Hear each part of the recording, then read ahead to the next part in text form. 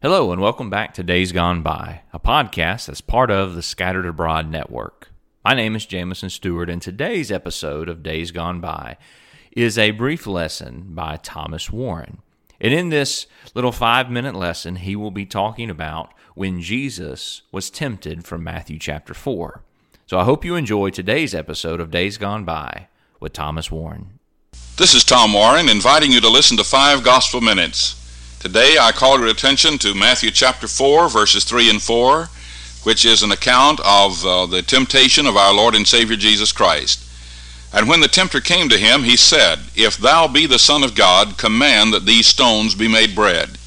But he answered and said, "It is written, Man shall not live by bread alone, but by every word that proceedeth out of the mouth of God." You'll recall that according to verse 2 in this chapter, Jesus had fasted 40 days and 40 nights, and afterwards very hungry. And so the devil comes to him with a basic plea. It is in fact a temptation to which every one of us is subject, I suppose, every day that we live. That basic plea is based upon this affirmation: a man must live, so therefore do thus and so. In other words, you've got to get along in life, you've got to do thus and so, you've got to go on living, and so you must do so. Let's consider first of all people who face that temptation and succumb to it.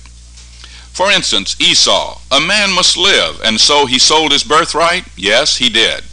Lot, a man must live, and so he chose Sodom over a place that was much more spiritually uplifting. Yes, he did.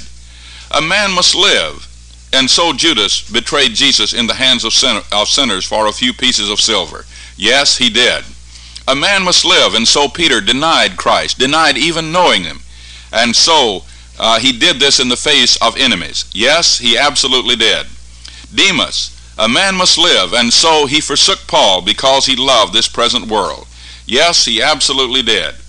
In each of these cases that I've just mentioned, the conviction that man shall not live by bread alone, but by every word that proceedeth out of the mouth of God, had died. That conviction had died. They had turned toward the animal and the bestial. But now let's turn to men who did resist the temptation. They faced the same temptation of saying a man must live, but rejected it. They faced up to it and overcame.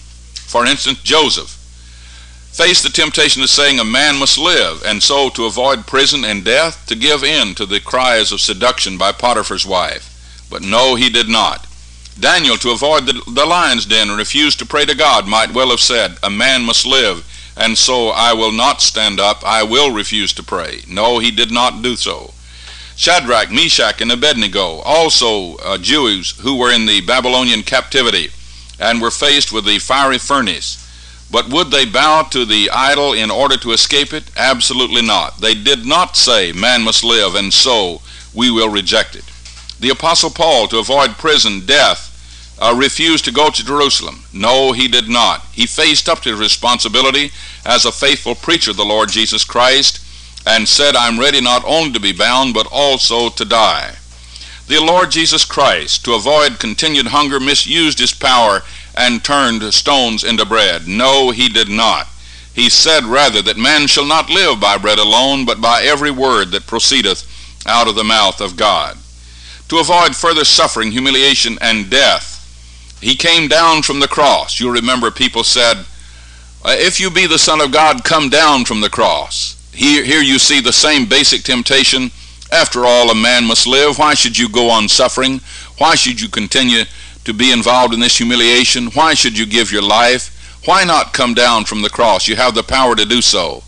But Christ could have done that only at the cost of mankind not having a Savior. And he did not succumb to this old temptation of saying that man must live, and so I will reject the message of God Almighty.